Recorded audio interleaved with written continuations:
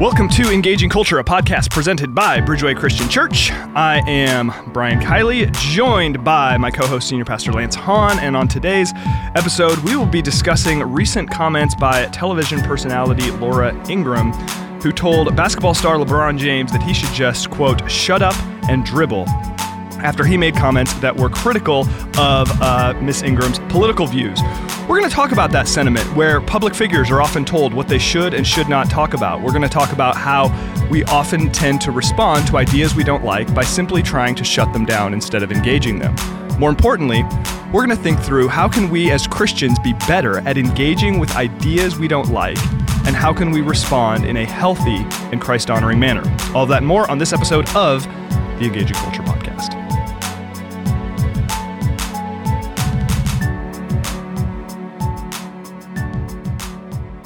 Well, hello, welcome to Season 1, Episode 20 of the Engaging Culture Podcast. Like I said, I'm Brian Kiley, joined by Mr. Lance Hahn. Hello, Pastor Brian Kiley. I have a quick question for you, and that is, when do we actually enter into Season 2? That is a... Go ahead. I was going to say, that's a great question. I think when we hit the 1 year mark, okay, which is coming good. up. I think. I was going to say, I feel like we've been doing this a year. Not quite. We're almost there. All right. And I think wimpy podcasters, they do a certain number of episodes and then take a break for a while. Yes. We just keep barreling through. You got to keep driving through. Every 2 weeks-ish. Right. I was listening to a podcast the other day where the host said, we publish every day except for the days we don't publish. I thought that was pretty funny. That is excellent. So anyway, hey, you doing good? Coming off a holiday weekend. You were away. Had a good time. Hopefully with some rest and refreshment. Man, it was one of those kind of family reunion things where you get everybody from all over the place. My sister turned 50 years old. Wow. All right. So that was a milestone. So we all thought we would come in from different states and hang out together, and it was super good. So yeah, fantastic. we came off. Although I'm working on so many different projects, I still work the majority of the entire weekend. So I really did not take off very much time in my mind. But I did take some, so there we go. All right, you took off some. We'll still had a great time. We'll take that. Okay, good. Now, more importantly, are you watching the Olympics? Have you been paying attention to the Olympics? Okay, so normally I do not pay attention to Winter Olympics. Our whole family is like Summer Olympics people. Like we watch those pretty faithfully. Mm-hmm. This year, I've been watching a ton. I've been watching it almost touching every day. Until the day you started talking about it. You were like, hey, did you see it last night? Did you see this cool thing last night? And then, no, I didn't, which was total bummer. But I found out my new favorite winter sport. My new favorite winter sport is the snowboard motocross. Yes! It is my new favorite sport. I was like, this is awesome. This is like racing, jumping, knocking into each other, going fast, big air. I mean, it was like, it's so crazy. Oh, it's the best. I'm bummed they don't have more rounds of it. I'm completely with you. It is my absolute favorite sport in the Winter Olympics. It is so exciting and compelling to watch. Well, when you start out and when people you do a 9-foot drop, so they open the gate, you drop 9 feet and then try to hurry up and get your game started. When people don't even get out of the gate, like there was someone that was just stuck there and then they have to hop up. You've given your whole... See, here. I'll say this though. Here's why I would never want to compete in that event or be like very emotionally invested in a competitor, like have them be someone close to me or whatever. Yes. Is because there is so much randomness that has nothing to do with your skill, and it's like you're the best in the world, and boom, you just went down and it's over. Like, yes, and then when I first watched it, one of the first races I happened to catch was only 2 guys got to the end of the hill without crashing. Yeah. And one of the other guys, the only reason he came in third was out of hope beyond hope. He hopped up and literally just said, you know what, forget it. I have to finish the race at some point. And so from that, he ends up getting third in the qualifying match. No, I watched that race. You're right. Crazy. It's like, okay, you made it. So yes, and then I'm really getting into the half pipe. Here's what I noticed that is different about the snowboarding half pipe. Yep. I don't really like the skiing tricks as much as I like the snowboarding tricks because they can do kind of different, cooler stuff. Is that I find that I am way more of a parent now than I ever was. When I watched the X Games, like as a younger man, I was just waiting for people to crash. That was like my favorite. And Susie and I are sitting on our bed watching these young people, and we're nervous for them the entire time. We're like, oh, please land it. Please land it. We just want them to be okay, Right. Oh, yeah. But I will tell you that Shaun White, right? So Shaun White's 31 now coming in, and I know that everybody makes a big deal about him. Here's the one thing that I thought was most fascinating about him. So there was a guy that was giving him a run for his money, Ben something. It wasn't Roethlisberger, because that would be a quarterback. That would be a different sport. Of the Pittsburgh Steelers. Anyway, Ben comes up and does this incredible run, and it was so big air and all this different stuff and all these tricks. And then Shaun White came on. And it was like Men Among Boys in one respect. Just chill attitude. He is so smooth, and it feels like he's been doing it his whole life, which he has. But as a 31-year-old, he has 3 decades, it seems like, of doing this. His relaxed posture and how he would do these crazy... Everyone else would do similar tricks, but they look tense. Mm-hmm. He looks so smooth and mellow. It just made everything look different. So I was so impressed. Until he finished his run and then threw his helmet into the crowd and immediately said, oh, wait, I need that back. Yeah, that was pretty awkward. But no, I'm with you. It's been fun. I think those half pipers are half pipers. I'm sure that is not what they're called. A thing. These half pipe athletes are unbelievable, and it's lots of fun. So anyway, hope you all have been enjoying the Olympics. I was harassed. My wife got both of my kids on her side, and they were ganging up on me last night because I totally respect the talent, but I'm not into ice dancing. Sorry, I'm just not. My wife had my 6-year-old and my 4-year-old telling me, Daddy, you can never say ice dancing is boring after they're showing me all these tricks. And it's like, again, I totally respect the talent. Great for them. Sorry, it's just not my thing. No, it's just it's just not my thing. So, I can't do it. Anyway. Having a dance competition in the Olympic, there's certain things that I'm just going, I don't get it. Yeah. I don't. Yeah. Okay, here's the other thing. We're just uncultured, I guess. Now I'm about to say something super uncultured, and my wife always beats me up about it. And here's the deal. In the gymnastics, in the Summer Olympics, whenever they do their little move their hands around and kind of float and hop around, drives me crazy. Yeah. I'm like, get back to it. And she goes, honey, are they supposed to constantly do that? How are they humanly supposed to have all that energy? And I'm like, I don't care. I don't want to see you jump around and float around for 5 minutes. Just do your flips, just do your jumps, and let's go. Yes. Well, and here's the funny thing, and we're going to get to an actual serious conversation here in a minute. But so my wife was a collegiate gymnast, so she's been in the gymnastics world forever, and as kind of by proxy, I've gotten into that world as well. And it's funny because you look at like the floor exercise in gymnastics. Yep. The women's version, there's tons of flips, tumbling, all that stuff, but there's some artistry to it. There's music, there's dancing, and there's all of this other stuff. Yes. Well, they have, and forgive the expression, but they have, you look at men's gymnastics, it is fully masculinized. It is just flips, there's no music, there's no dancing, it's just rough and tumble, whatever. I love it. And we're watching men's figure skating the other night, and I say to my wife, boy, they really took all the artistry out of men's gymnastics on the floor exercise. They really made no effort to do that with men's Oh, no, they poured skating. It all in. Everything that was taken out of men's gymnastics was poured into it's all still there. Men's, but yes. They're still amazing athletes and huge respect, and it's been lots of fun. So, not the only sports thing going on right now, and this leads into the conversation that we're going to have today. This last weekend was NBA All-Star Weekend, which, as a huge basketball fan, I enjoyed immensely.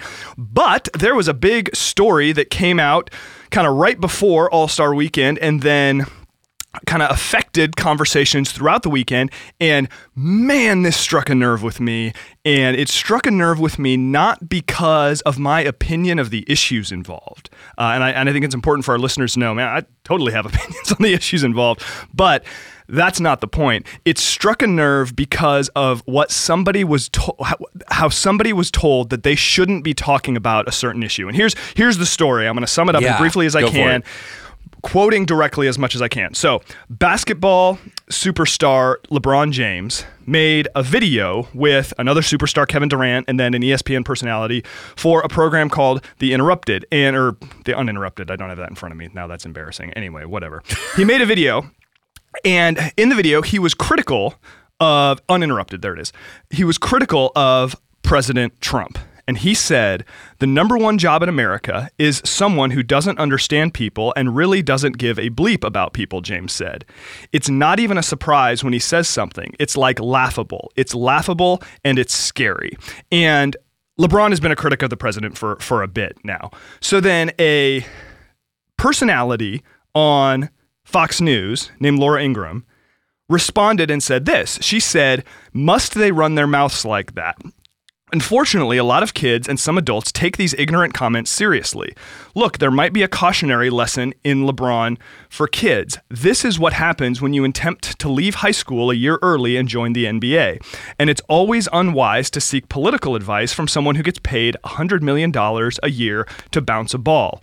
Oh, and LeBron and Kevin, you're great players, but no one voted for you. Millions elected Trump to be their coach, so keep the political commentary to yourself, or as someone once said, shut up and dribble. So this ignited a big firestorm where she was telling these athletes to, quote, shut up and dribble. Something, by the way, she's done with other public figures in the past. She told, I think it was Danny DeVito, to shut up and act. She's told others to shut up and sing. So this is sort of her MO when they express ideas that she doesn't like. And LeBron went on to say that he kind of laughed when he first saw it. He said for her to say that was totally inappropriate. And then he went on to say that to be an African-American kid and grow up in the inner city with a single-parent mother, not be financially stable, and to be where I am today, I think I've defeated the odds. I want every kid to know that. And I want everybody to, and this is what's so huge, I want everybody to know that the youth can do it as well. That's why I won't shut up and dribble. I mean too much to my two boys here, their best friend here, my daughter at home, my wife, my family, and all these other kids who look to me for inspiration, who are trying to find a way out and find some leeway on how they can become great, how they can become as great as they can be, how their dreams can become a reality. And actually, it was funny. He went on to thank her for creating more awareness. Right, Basically, yeah. You've taken people that don't normally pay attention to me and caused them to pay attention to me. So thank you for that. The big deal, though, of course, was, again, shut up and dribble. Your gut reaction to a television personality telling an athlete and using that language to stifle what an athlete had to say.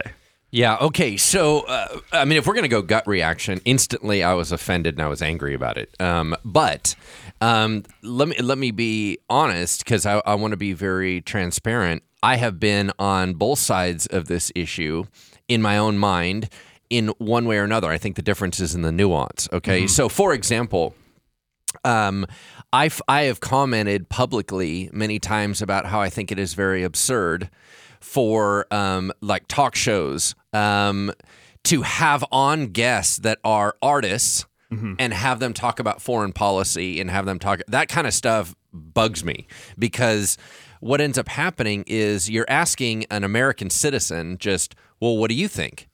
But it's not said that way. It's actually said, and now this superstar, what do they think? And that's how it really is. Okay, so if someone is invited in and said, and kind of given the platform as if they are an expert in an area, I find that a little odd, right? Because is Alec Baldwin the actor? Does he know more than everybody else? Sure. And you kind of go, okay, is that really what we should be doing? Now, the difference with that is they're being brought in as an alleged expert. Okay, so I have been on that side, which is a little bit of the Ingram side of things, right? Which is like, whoa, hold on. This is not your area of expertise. Yeah. So hang on. I think it's important to clarify that, because I think that is an important point. So the general point is you're saying that we tend to take somebody who is highly competent in one area, whether it's basketball or acting or singing or whatever, and because of their competence in that particular area, we then sort of give them perhaps more space than would make sense to speak into areas outside of their area of expertise. Absolutely. Yeah. And so I have publicly, joked about that and went, wow, why in the world? Like, it'd be nice to give a little bit more airtime to somebody that's their field of expertise. Yeah. Like, right. Why do we care what so-and-so thinks about this thing? No, I more or less agree with that. So I've actually done that. Yeah. And so I wanted to be fair. Now, having said that, I got to flip on the other side.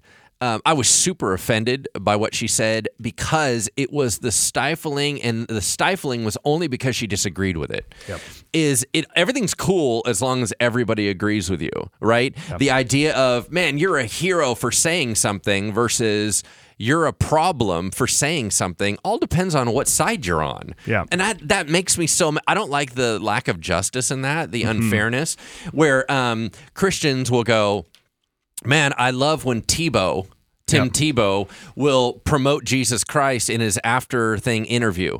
But I don't want it when LeBron James and Kevin Durant are going to talk about an African-American issue or the president. Yep. That drives me nuts. You go, whoa, hold on. You called one a hero, one a problem, but it's only because you didn't agree with their opinions. Yep. So that kind of stuff, that's what immediately stirred in my spirit. And the other thing that really got me was that we keep saying things like, I can't believe Dennis Rodman did this because he's supposed to be a role model. Now, you can't have it both ways because either it does matter what they say or it doesn't matter what they say. So LeBron James said, I'm a dad, I'm an American, you keep telling me I'm a role model. So as a matter of fact, as opposed to me just making millions of dollars and bouncing a ball, you have said I have now been placed by American society into a place where I'm to bring healthy change. Yeah. Okay, so I'm trying to do that, and you're all over my case again. Do you want me to just, like everybody else, try to just be selfish about my own interests?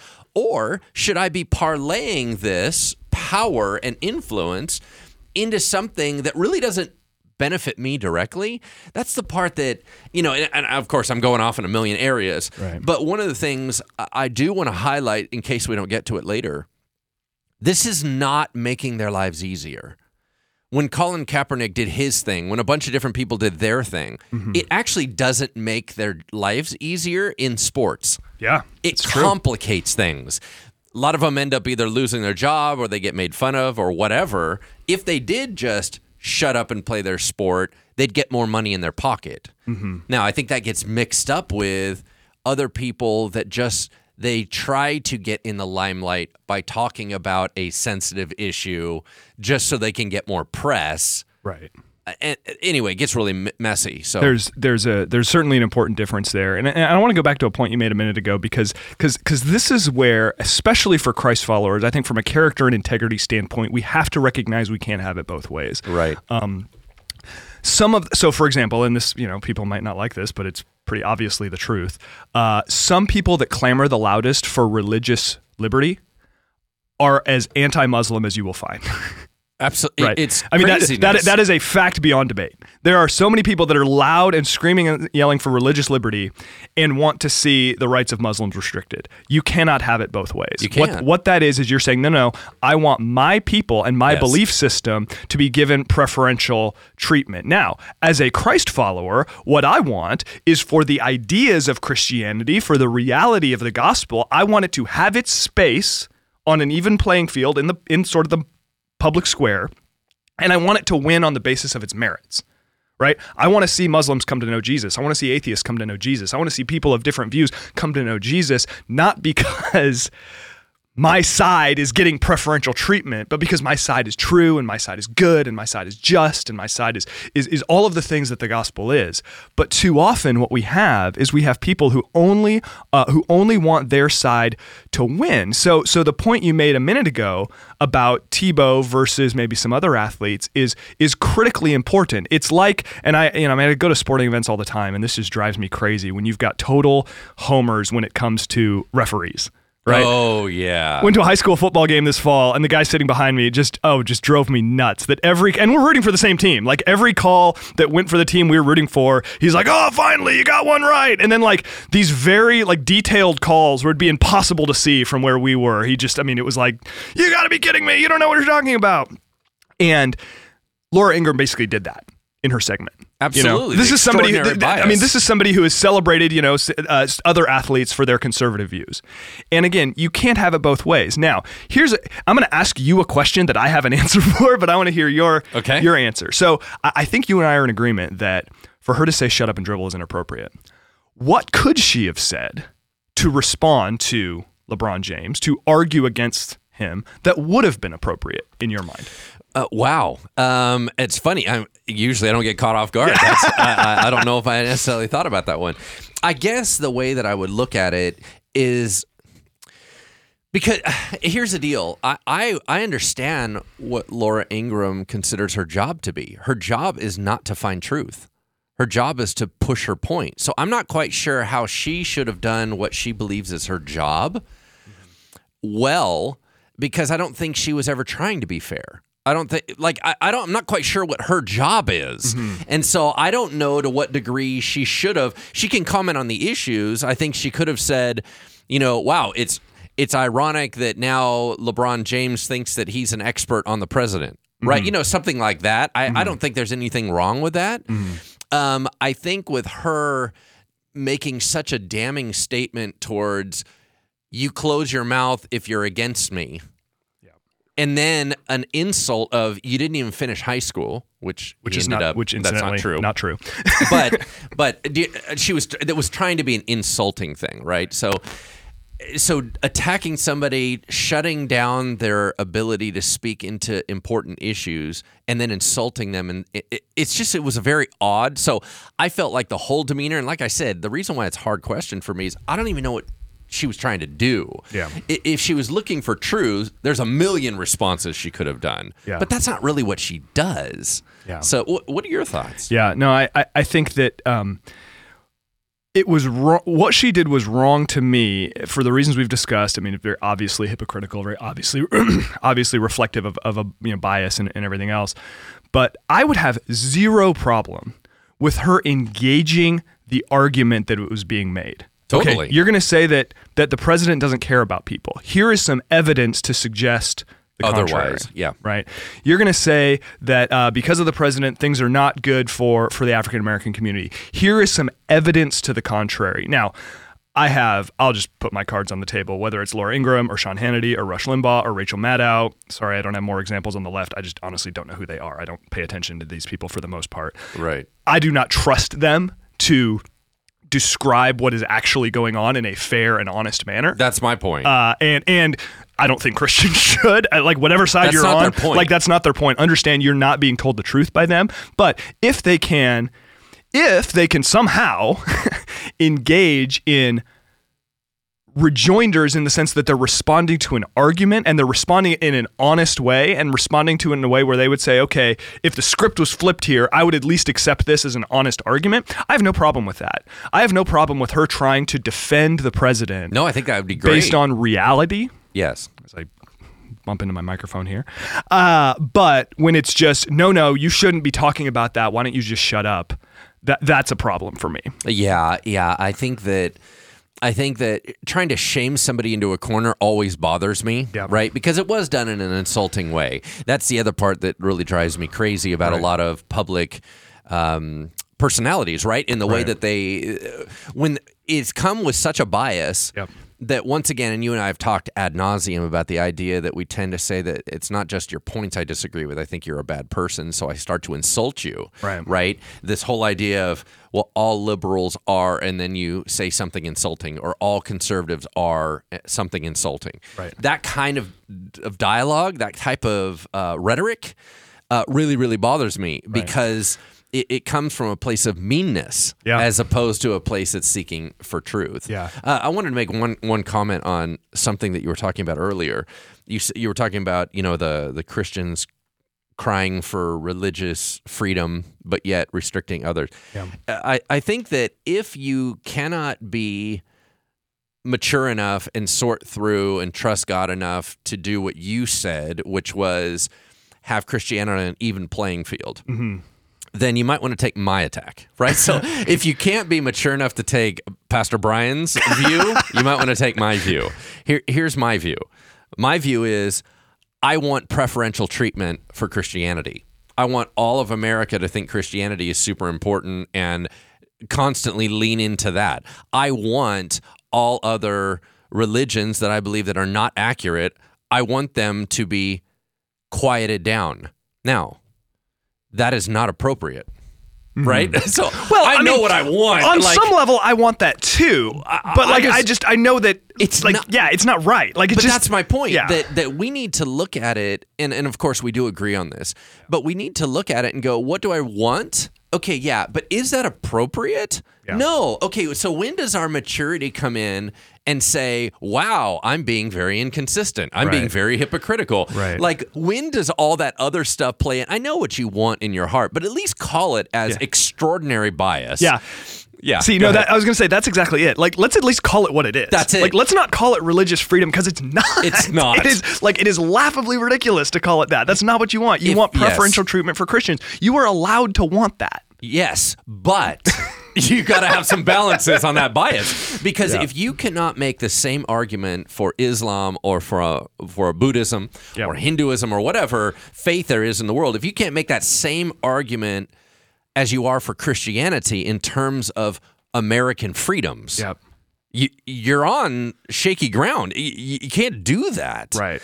And I think that's what agitates you and I, which is because, you know, you and I are so based on trying to figure out, what does God want? What does God want? What does God want?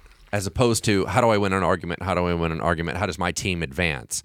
Because I feel like if our team advances to the detriment of truth, if our team, let's say, like, for example, I was listening to somebody talk the other day about the era in our history of the world when Constantine made Christianity the world religion, kind of. Yeah.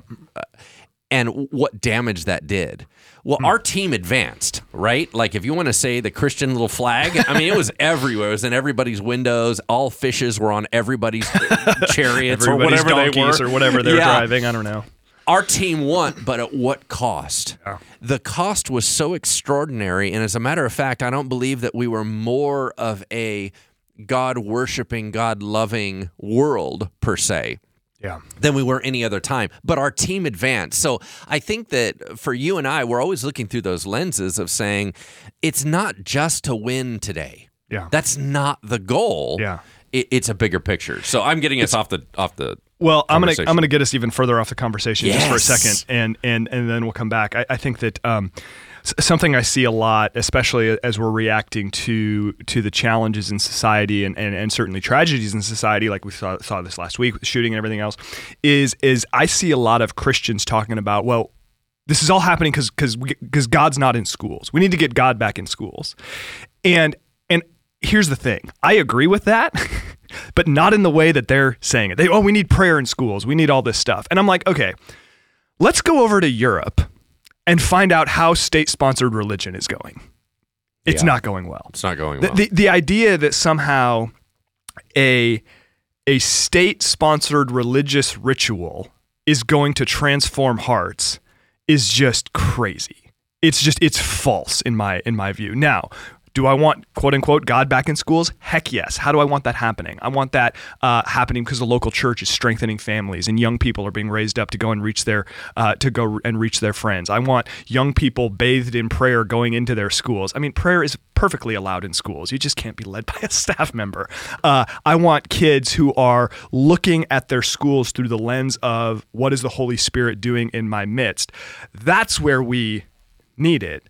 But it's when we say, why did I even bring this up? I don't even know how I got on this point. But when it's just this idea of, we need this thing to happen from like a state-sponsored level in order for the problems in society to be solved, in a sense, that's sort of abdicating our responsibility, which is ironic in a number of different ways. But it's not helpful. And I think it's ignoring the fact that as Christians, we're about heart transformation, and that happens person to person, not by sort of institutional, especially secular institutional overreach. I completely agree with you. Well, and that's the take that Jesus went, right? He went for a revolution of the heart. So when you talk about wanting prayers back in schools, there's two different ways we can go with that. One of them of which, I guess both of them that I'm going to talk about, I obviously agree with. But the first one is we need to get prayers back in homes. Yep. I don't think that our schools are the ones carrying our kids. And homes can't fix every child. There's plenty of Christian homes that are solid, that the children do not follow the Lord. Yeah. So we need to get prayers back in hearts, right? So it has to be an internal ownership issue. Then it leads into the homes. Then the kids are leading the prayers, and there's no problem against that. Right. So in one sense, I agree with that. Now, here's what I think people are trying to say when they say we need to get prayer back in schools, not thinking through institutionalized religion, right? I think they're just, with their hearts, they're crying out for something. And I agree with it as well, and I think you would too. What they're crying for is a Christianity-supported culture.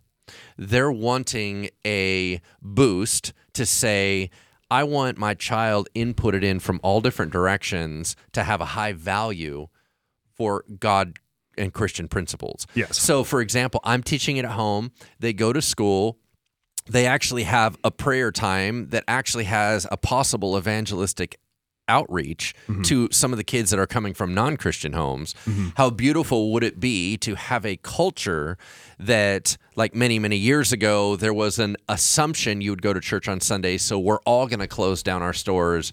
Even if you're not a believer, there was an opening for you. If you went and asked somebody, what are you doing on Sunday? They would never be, I'm going to work. Right.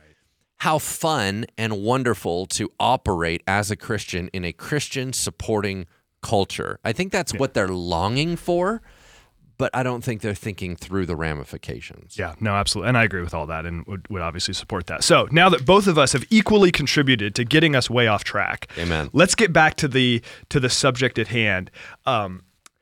The incident I referenced at the top of the show is not an isolated incident. This seems to happen all the time where public figures are told, you shouldn't be talking about this. I remember this was a powerful one. I'm going to be a little fuzzy on the details because it was a few years ago, but there was, and it's another sports reference, I mean, big surprise, but the Ohio State college football team won a national championship, and their quarterback was a young man named Cardale Jones.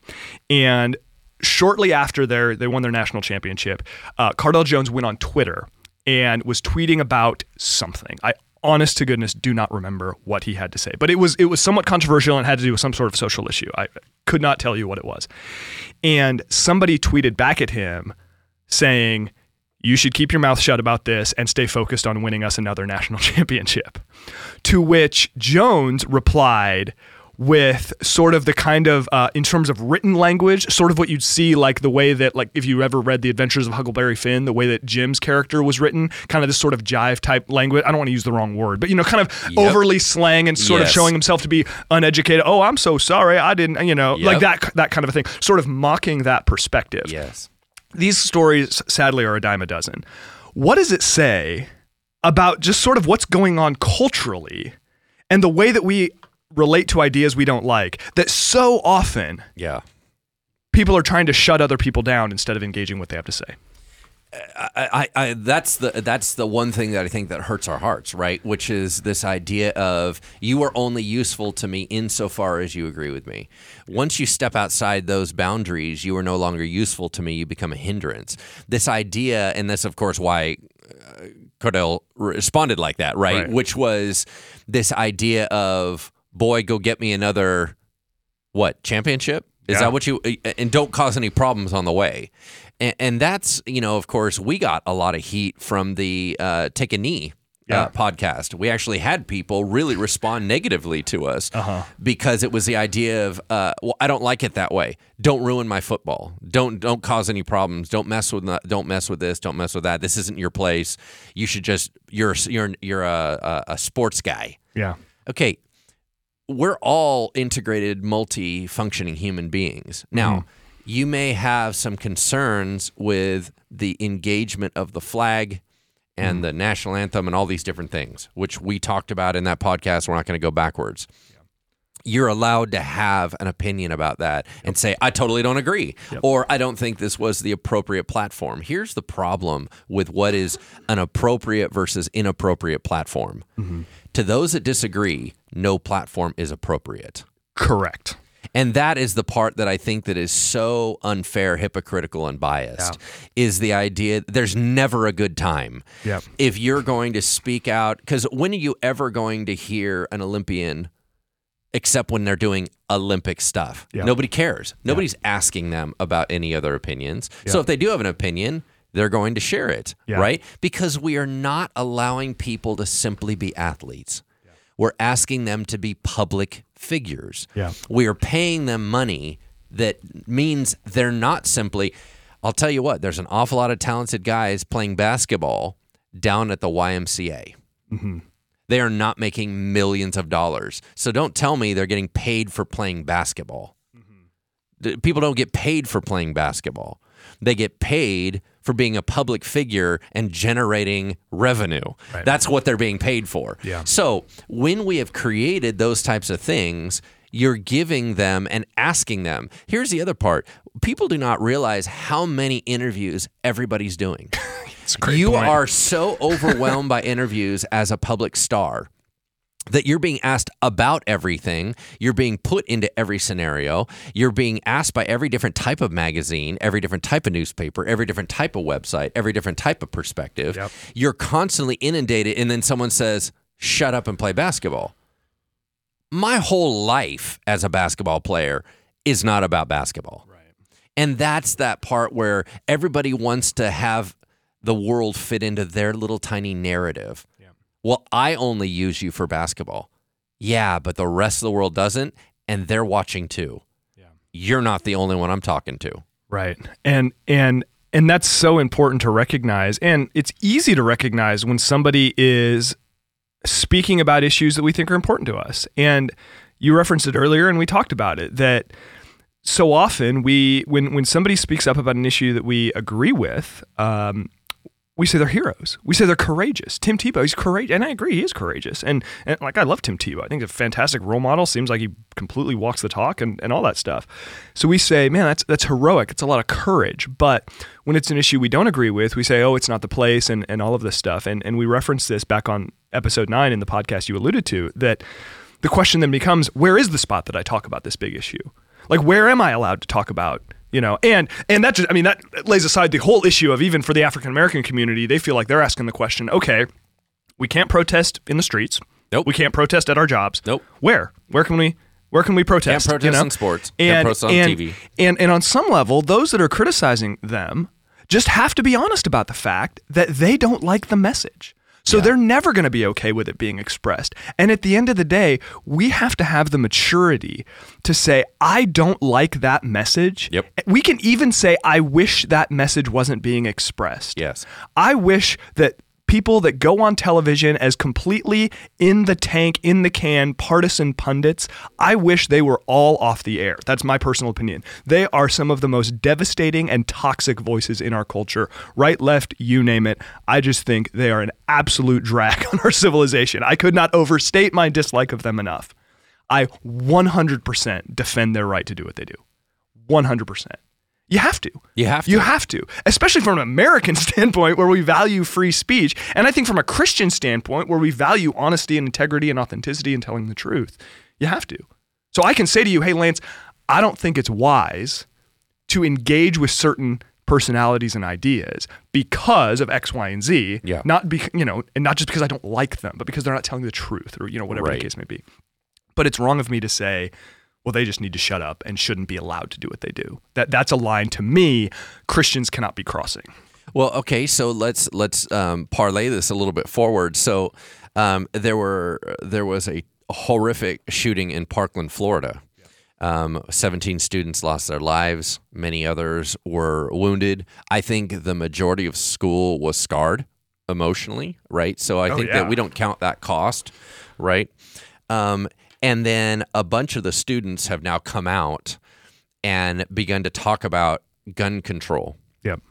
And this is one of those things. So, and the reason why I bring this up is in a future podcast, you and I are going to debate the issues of gun control. Yep. Where I am more pro-gun, you're more anti-gun. Mm-hmm. And so for me, being a more pro-gun ownership person, mm-hmm. What is my reaction to these young people who just came through a trauma, mm-hmm. now getting on their stand when they're putting mics in front of their face and having, these press conferences. Yep. And not just talking about their experience, but talking about gun legislation and gun control and stuff like that, right? Because what if it doesn't agree with my opinion? Mm-hmm. What am I going to do with that? Yeah. Do I say, shut up and mourn? Yeah. I mean, is that really what I'm going to do? Now, the only ones I happen to hear, I happen to agree with them, and I thought there was a lot of wonderful points that they were bringing out. That's not the point. Yeah. The point is, let's say they were heading down a road I didn't like. Right. But isn't there a place where I would say, listen, they're now given a moment of time by society saying, you just went through this. What do you think? Mm-hmm. And they went, well, I'll tell you what I think. Not just do I think for yesterday and today, but I think in a bigger way because I'm trying to think collectively for our society, and I have a few thoughts. Mm-hmm. I think that is absolutely appropriate, whether it goes in accordance with my views or not in accordance with my views. Now, I will tell you emotionally the parts that make me a little frustrated, and this will happen no matter what side, is when other people take advantage of a situation that they're trying to utilize almost like an ambulance chaser, right? Yep. They come in and they go, we've always made this point. Now we finally have an emotional trauma to try to take advantage of, and then they start utilizing the kids. Now, that would really, really bother me no matter what the issue is. 100% agree. Yeah. And regardless of whether or not you agree with the perspective, that to me is, I mean, it's contrived, it's disrespectful, it's wrong. Regardless, and it happens on all sides. No question about it. It happens on all sides. I think that's right. But I think the point about these young people is extremely important. And as you can imagine, I mean, I resonate a lot with what they have to say, and I think that what they have to say is really important. Right. Now, I might cringe a little if students were getting up and were expressing, oh, hey, it's a mistake to talk about guns. Guns aren't the issue. Whatever. I would disagree with that perspective. But again, I would 100% defend their right to say what they had to say and express their view, especially given the situation that they're in. Now, how much I like what they have to say, much like with you, much like with anybody, is going to vary tremendously based on my level of agreement. But my defense of their right to say it is unwavering. 100% unwavering. As long as it's them, they're not being propped up by. Now, they could be propped up by an organization I would agree with completely, and I would say that's wrong. It's just not right. It's exploiting a tragedy, in my opinion. But if it's them sharing what is their heart, trying to respond in a healthy and productive way, whether or not I agree with their exact perspective, fully defend their right to do it. And that's the thing. I think you can respect a system and not like how it's being utilized. Yeah. So who is the guy that did Religulous? Bill Maher. Bill Maher. Yeah, Religulous, I think so. Yeah. So Bill Maher is on the left, right? He drives me crazy. I have a real problem with him. Yeah. And yet, the idea that there is opposite views, and it's not like I don't watch him, so I don't know how many I agree with or disagree with. At some point, I got so frustrated by him, I can't even watch him anymore. Yeah. But my point is, I think it is important for voices other than my view to also be given a freedom to talk. Yeah. Now, am I sad that he has such an anti-Christian view or such an anti-religious view and that he's influencing people? Yes, I am. Yeah. I'm sad about that. Sure. I am pro-system. I'm sad about how the system is being utilized by Bill Maher because I believe that it's less healthy. Now, the system, however, for it to be healthy and work, has to have competing views. Right. That's how it works. Yeah. No, and even then, I would say, and I agree with you, I'm not a Bill Maher fan either, and my criticism of him would not be, it wouldn't even be so much that he's expressing ideas that are counter to my own from a faith perspective. I mean, the political stuff, I don't know, whatever. I'm not familiar enough with him to comment. I know he's super liberal, but whatever. It's not even that he's expressing an idea I don't like. It's that his arguments are bad. Like, I've watched a fair amount of Religulous. I've heard him sort of riff on, I mean, it is complete red meat for people that just want to hate on religion. And the arguments are just bad. They are weak. They are not good arguments. And that's what I think, I mean, of course I don't like his goal, what he's trying to accomplish. Sure. I'm against the project entirely. Yes. But also, I just want to say, listen, it's not just that I think the project is bad. I think you're going about it in a really poor way. But sure. Anyway, so I want to move us on here a little bit take this from public figures, because there are a million examples of those, to you and me, and to kind of some things that we've experienced. We entitled the episode "Shut Up and Preach," which is meant to be a little bit of a play on my ability to over-explain things. Anyway, how have you experienced this sort of thing in your life and in your ministry? Have you had situations where people have told you, "Hey, pastor, you shouldn't talk about these things because you're a pastor," or anything along those lines? Yeah, I think that ironically, a lot of the resistance has been speaking on religious topics. And what it means is I will speak on a religious topic, but it's not the one that somebody wants me to talk about. And so they say, you need to get back to the gospel.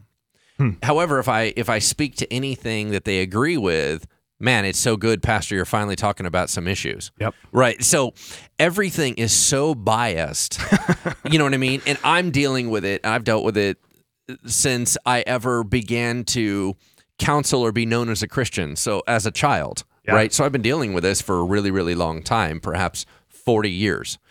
And so the idea of, I think that the pulpit is a very unusual place, right? So it's a very unusual place for a variety of reasons. One of them is that I believe that we need to keep the main thing the main thing. Yep. I think that we and we at Bridgeway have made extraordinary efforts to say that we want to lead by rooting up core issues and bringing change through revolution of hearts and concepts. Kind of taking that Paul the Apostle, who didn't directly condemn slavery, but the book of Philemon got in there where he kind of did condemn slavery. He spoke about it and said, hey, listen, you do have this right. I'm telling you there's a better way. Where you have Jesus who's saying, listen, I'm not going to directly go against slavery. I'm going to teach all the principles by which anti-slavery will be founded. And I'm going to say, if you have hatred for your brother, if you abuse another brother, if you have, you know what I mean? Mm-hmm. And all of a sudden he leads this massive revolution that unhinges and roots out slavery. Right. So I've always taken that impression, or that approach, at Bridgeway. But what it does, it means that we have to stay on the core things. Now, here's where the rub is. I also believe that the church should be culture shaping, obviously the podcast Engaging Culture that we're a part of, but I believe that it should be culture shaping from the pulpit of steering even in cultural issues. And so the way that I divide that out is that I tend to avoid politics and lean into issues. Mm-hmm. Some people cannot see the difference between those two. Right. So they'll call it an issue if they agree with it. They'll call it politics if they disagree with it, right? Right. See, that's a really important point. I just want to, for a quick second, pause you to camp on that, because I think I want our listeners to understand that, is that there is a difference between politics and issues. And if we have attached those things in our minds, that is going to, in my opinion, negatively affect our ability to truly understand God's heart.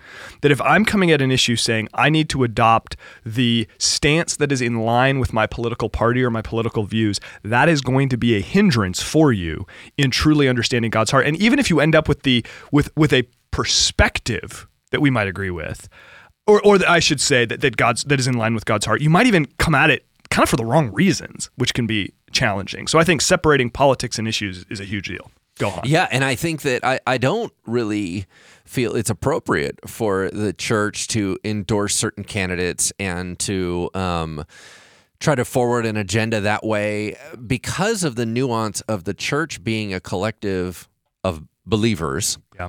I have no problem with the idea of believers individually coming together and lobbying for something. I don't have a problem with that. Sure. In their own lives, outside the church. In their own lives, yep. Right. But once again, they're coalescing together. That becomes a church. I understand the concept.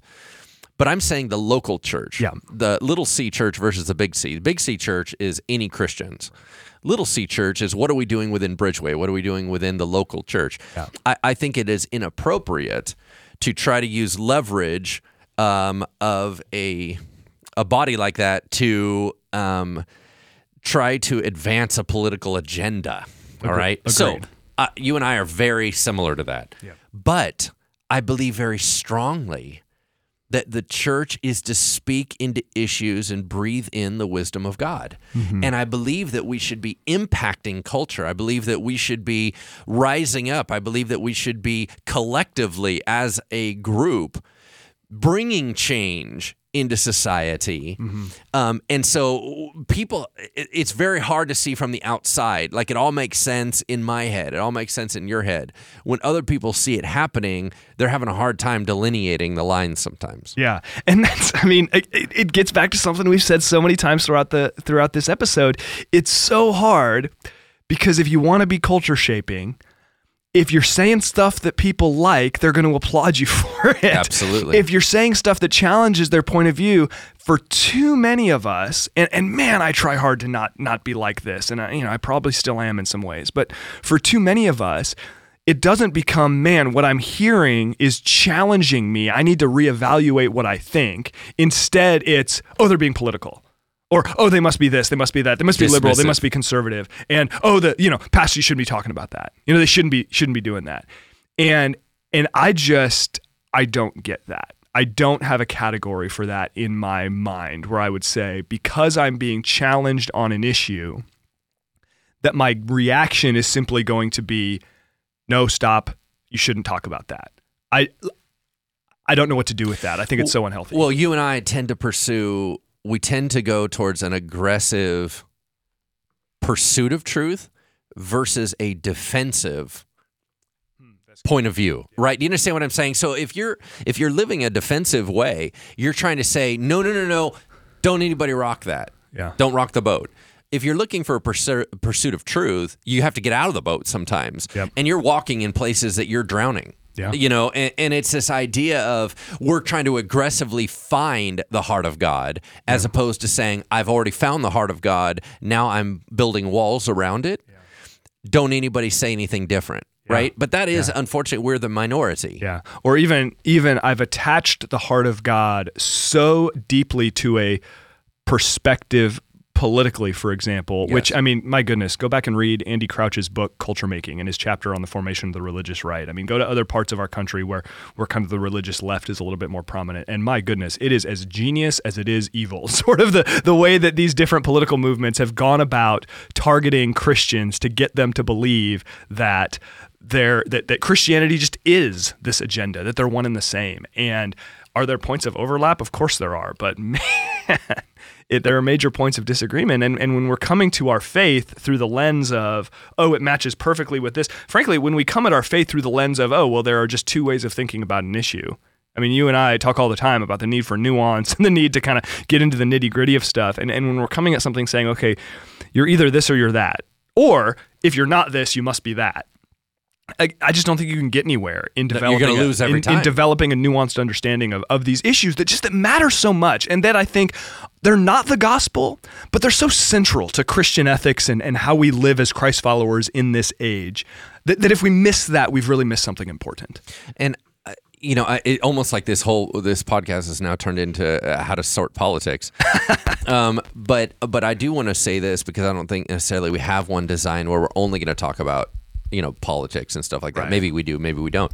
But here's the deal. Let's say that you believe a variety of issues. Like you've sat down and said, there are issues in society, and here's how I feel that God's heart is on them, which I believe is the way to approach it. That you would look and you say, how do I feel about abortion versus pro-life? How do I feel about the economy? Mm-hmm. How do I feel about immigration? Yep. How do I feel about, right? And you're sorting these things out, right? I think that when you sort those out, that you have to have that newspaper open, and then you have the Bible next to it. Yeah. What did God say about that? That's how all my issues are sorted. Yeah. And as Christians, I don't see another way. Mm-hmm. You want to know God's heart. Yeah. You can't turn on the news anymore until you understand God's heart. So once you have that laid out, I would say you couldn't turn on the news ever, but go on. I was thinking of listening to commentary. Yeah, okay, got it. On those that are shaping your opinion. That's actually what I meant. Okay, good. So when I said have the newspaper open, that is the news. Got it. Okay. So what I was saying is that once you have those laid out, you can then say, I believe God's heart is in these areas. Mm-hmm.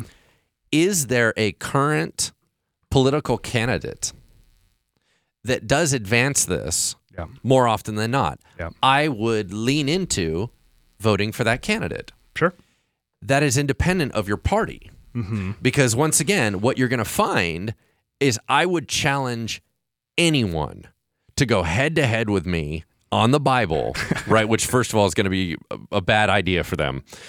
Challenge head-to-head on the Bible, and you show me one political party that from top to the bottom is nails in terms of Scripture. Yeah, it doesn't exist. As a whole. Yeah. Okay, so if that is the case, then whole parties cannot be automatically backed.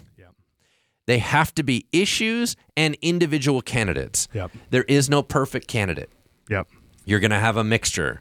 Because I'll tell you, it may be so that Paul, the apostle, would have led one way, and Peter may have led another way. Okay? They're both good dudes. They're both who God put in charge. They do things differently. Okay, but I think there's a different way to develop our political ideals.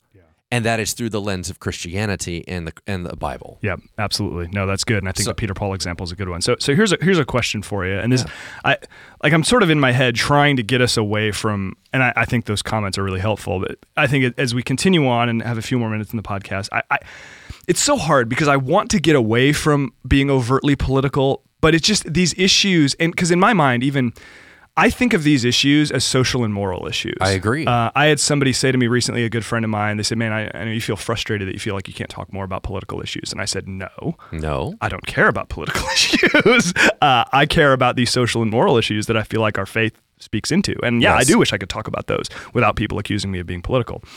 So anyway, I'm acknowledging that tension, I guess is all I'm trying to do.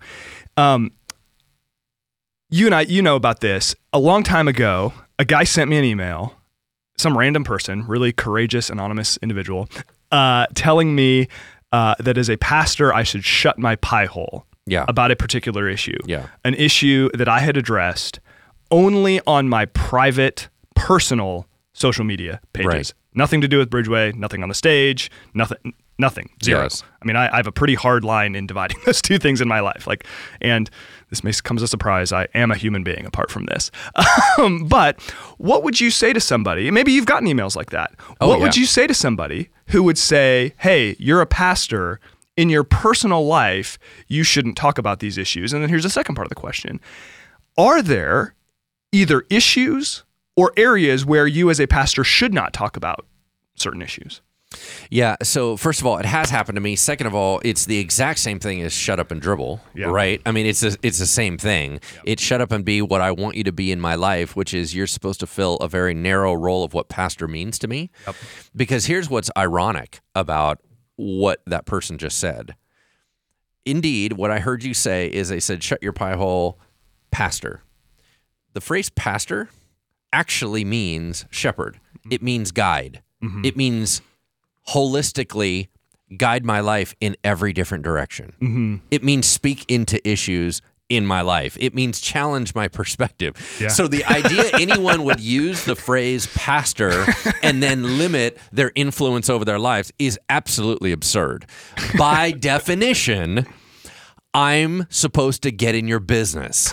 That's there you go. What a pastor does. All right, praise the Lord. Now, having said that, is there areas that we should not? Now, I think that we have to tread lightly because I don't know if there's anything really off limits per se, because if you're always trying to demonstrate the heart of God, I think God is involved in every aspect of society. So I don't think that there's anything off limits. I will say where we need to be careful of utilizing our given authority to advance a personal cause.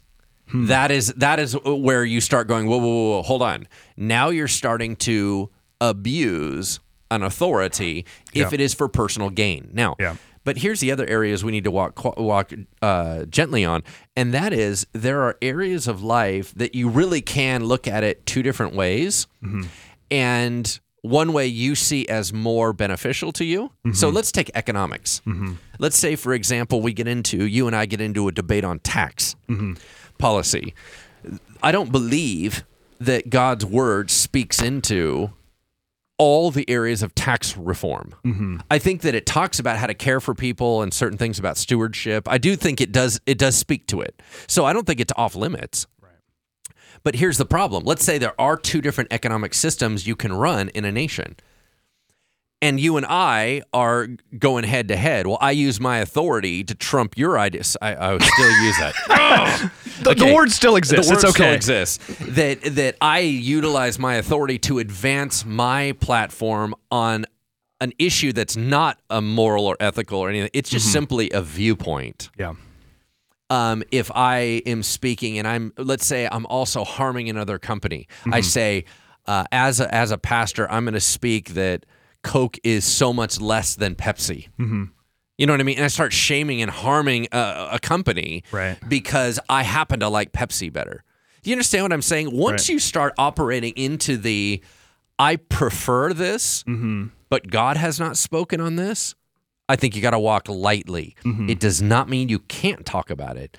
It just means be careful. What do you think? Yeah. Well, I think with that, it's the question. Well, there's a few angles here. The question of, okay, I'm ripping this out of context, so forgive me, but everything is lawful, not everything is profitable. There is an extent to which we have to ask the question, is this helpful? My heart, for better or worse, is often for those who look to evangelical Christianity and see the way that it operates in the public space and say, that's ugly. Yes. What I'm seeing is ugly.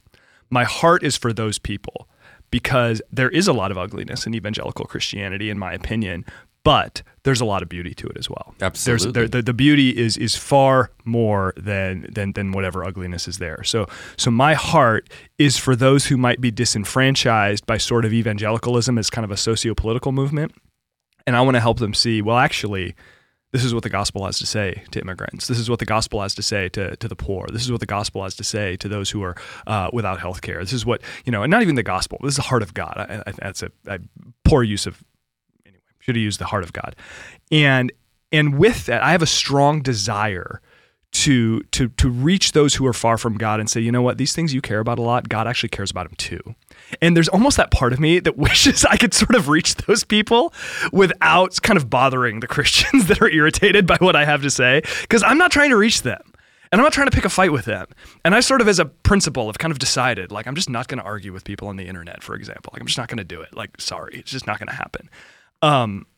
So my heart is for those sorts of folks, but in my mind, I always have to balance how can I kind of speak prophetically into issues, especially issues where I feel like kind of our Christian niche is maybe drifting off course or is maybe being influenced by things other than God. But how can I do that, one, in a way that is helpful for everybody, because I can't separate, that just doesn't exist. Two, in a way that is humble and kind. Three, in a way that is focused on the truth of God and then God's heart for people. And then from that place, I just need to use wisdom to determine, okay, is the good that is going to come from this worth the blowback? Because here's what I want to make sure that I'm not saying. I'm not saying that words don't have consequences. That words that I use in my private life, I would completely push back against someone that would say, you're a pastor, so in your private life, you shouldn't be talking about these things, unless I'm like randomly like going against basic Christian doctrine or something, in which case that's a bigger issue. I would completely push back against people who would say that. However, that doesn't mean there shouldn't be consequences. Somebody can get mad at me because of something I say in my private life. That's fine. I have to be willing, or I have to acknowledge that reality is there.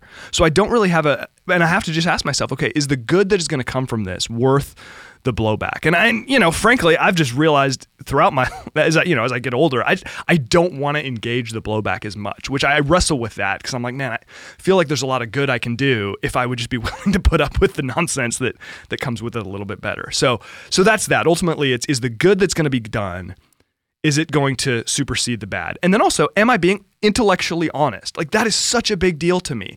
If the script was flipped on this issue, would I feel like, okay, the other side, I don't agree with them, but they're being fair. I don't agree with them, but they're being fair. If I can't say that, I'm not going to make a comment. And then, oh man, I had my last point and I forgot it. And here we go. I do think that as a pastor, there are environments where it is inappropriate to talk about certain issues. part of the reason this podcast exists is because you and I, as Christians, as men, as pastors, we want to have an environment to talk through issues from a Christian perspective that for the most part, we don't feel belong in a worship service, right? That we shouldn't be discussing a lot of these issues in the worship service because, as you alluded to earlier, we got to keep the main thing. It's not the point. So we need to be very careful to protect the worship service, to focus on the gospel, to focus on redemption through Jesus Christ, to talk about culture and how Christianity influences culture in a kind of a wide net sort of way.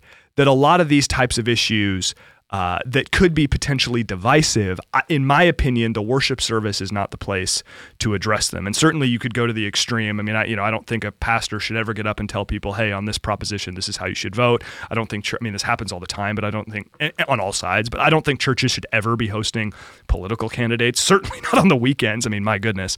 So I think we need to be careful about in the church environment, there are a lot of issues that are inappropriate, but I think that in our private lives, as human beings who are trying to do good in the world, who are trying to reflect the heart of God to the world, there is significantly more latitude. And in those cases, I think it's very unhelpful when people want to say, not, I disagree with you, not, I'm engaging with your argument, and here's my counter argument, but when they're just saying, hey, you should shut up about this, it irritates me, frankly. Well, it doesn't sound like Jesus. So for me, this podcast fulfills a slightly different niche for me, and what it does for me is one of the reasons I don't talk about certain issues from the pulpit is not necessarily that I don't believe they belong there. It's that it is an improper medium to get across the point appropriately. That's good. So, for example, I do believe that I'm going to talk about racism from the pulpit, but when I do, the pulpit and the amount of time that we allow there and the format that we utilize and the captive audience that we demand there makes it so awkward and it inflames divisiveness. And you can only start a conversation. You can't even, I feel like here we create a different space where someone opts to listen to the podcast. They actually select it out. They go, oh, I would like to know about that. Okay, that's a different listening ear than I just brought my aunt who doesn't believe in Jesus and she's getting blasted from the stage. The other thing is it allows pause and thoughtfulness and sorting in this environment that you cannot do from up there. Up there is much more, the pulpit is much more delivery. It is not for debate. It is not for conversation. It is not pushback. You understand what I'm saying? So I feel that the Engaging Culture podcast gives us a more appropriate venue, more for how to deliver information as opposed to what the information is. Yeah, if that makes any sense. No, I think that's a good point. It's funny. I think a lot of times in preaching, when I'll be reflecting on before I go up to preach, okay, I want to say this and this and this and this, and there are times where I will cut something, and not even a controversial thing, just something where I'll just, as I'm thinking about it, and I'm thinking of, my life as a sermon listener, I've listened to more sermons than I've preached, right? And I think to myself, okay, if I say this, I think there is a better than I'm comfortable with chance that what is heard will not be what I'm trying to say. Yes. So because of that, and again, it doesn't need to be controversial. In fact, it's usually not. Because of that, this isn't the right medium. That may be a personal conversation or even a podcast like this where it's like kind of sort of you and I are having a conversation with microphones in our face, that's a way where you're able to, oh, wait, well, what do you mean by that? Or, oh, wait, well, let me clarify. Or, wait, hey, I don't know if I agree with that. And that's true. So, and that simply cannot happen from the pulpit. Yeah. So, okay, last question. And then we're gonna wrap up. We're way over time here. Here's my last question for you, Lance. We as a church are in the middle of the year of wisdom. And you and Pastor Parnell and myself, when we gathered to kind of plan 2018 as our church, we all sort of resonated around this idea of we need to be a church that's able to think through complex and challenging issues. How does what we've talked about today relate to that in terms of kind of your heart for our church in how we would be affected and how we would kind of grow up together as a result of going through this year where the focus is on wisdom?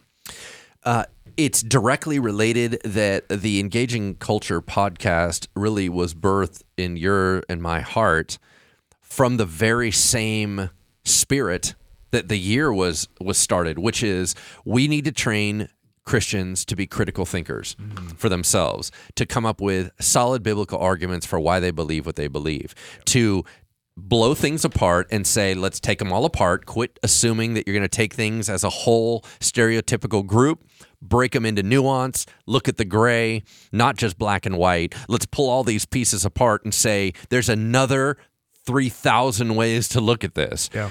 That very same spirit is what we felt like the Holy Spirit said, man, people have to have these skill sets in order to navigate their world appropriately for Christ and have any impact as salt and light in this world. Yeah. So for me, this whole thing about the year of wisdom is blowing up assumptions and taking a fresh look at it. It is walking into the uncomfortable. It is the agitation towards change. It is the, I know you've always thought this, look at it again, look at it again, look at it again. So that whole attitude is the year of wisdom, flipping things upside down, and it's all the same stuff that Jesus did all the time. Yep. And there is so much beauty that comes from that tension, right? If we can learn learn to live with it, that's great stuff. That's fantastic. So cool. All right. Well, thank you, Lance. Thank you, all of you, for listening. Once again, we created this podcast to discuss issues that matter a lot. So we stirred up a lot in this episode, and we sure hope it was helpful for you. We'd love for you to maybe take what you've heard, discuss it with a friend, maybe talk it through with somebody that you don't agree with, or maybe just expose yourself to some ideas that run contrary to your own point of view, and instead of wanting to shut them down, maybe try to hear them and reason it out and think through it. If you like the podcast, we'd love for you to go to iTunes and leave a review. Want to thank our video director extraordinaire, Brennan Stewart, and audio engineer extraordinaire, Lucian Hughes, for their incredible work as always. Thanks to all of you for listening. We'll see you in 2 weeks for the next episode of Engaging Culture. Thank you for listening to Engaging Culture, a podcast by Bridgeway Christian Church. If you enjoyed the show, please consider subscribing and leaving a review on iTunes. Thank you so much for listening. Music is used under the Creative Commons license and is provided by Dexter Britton.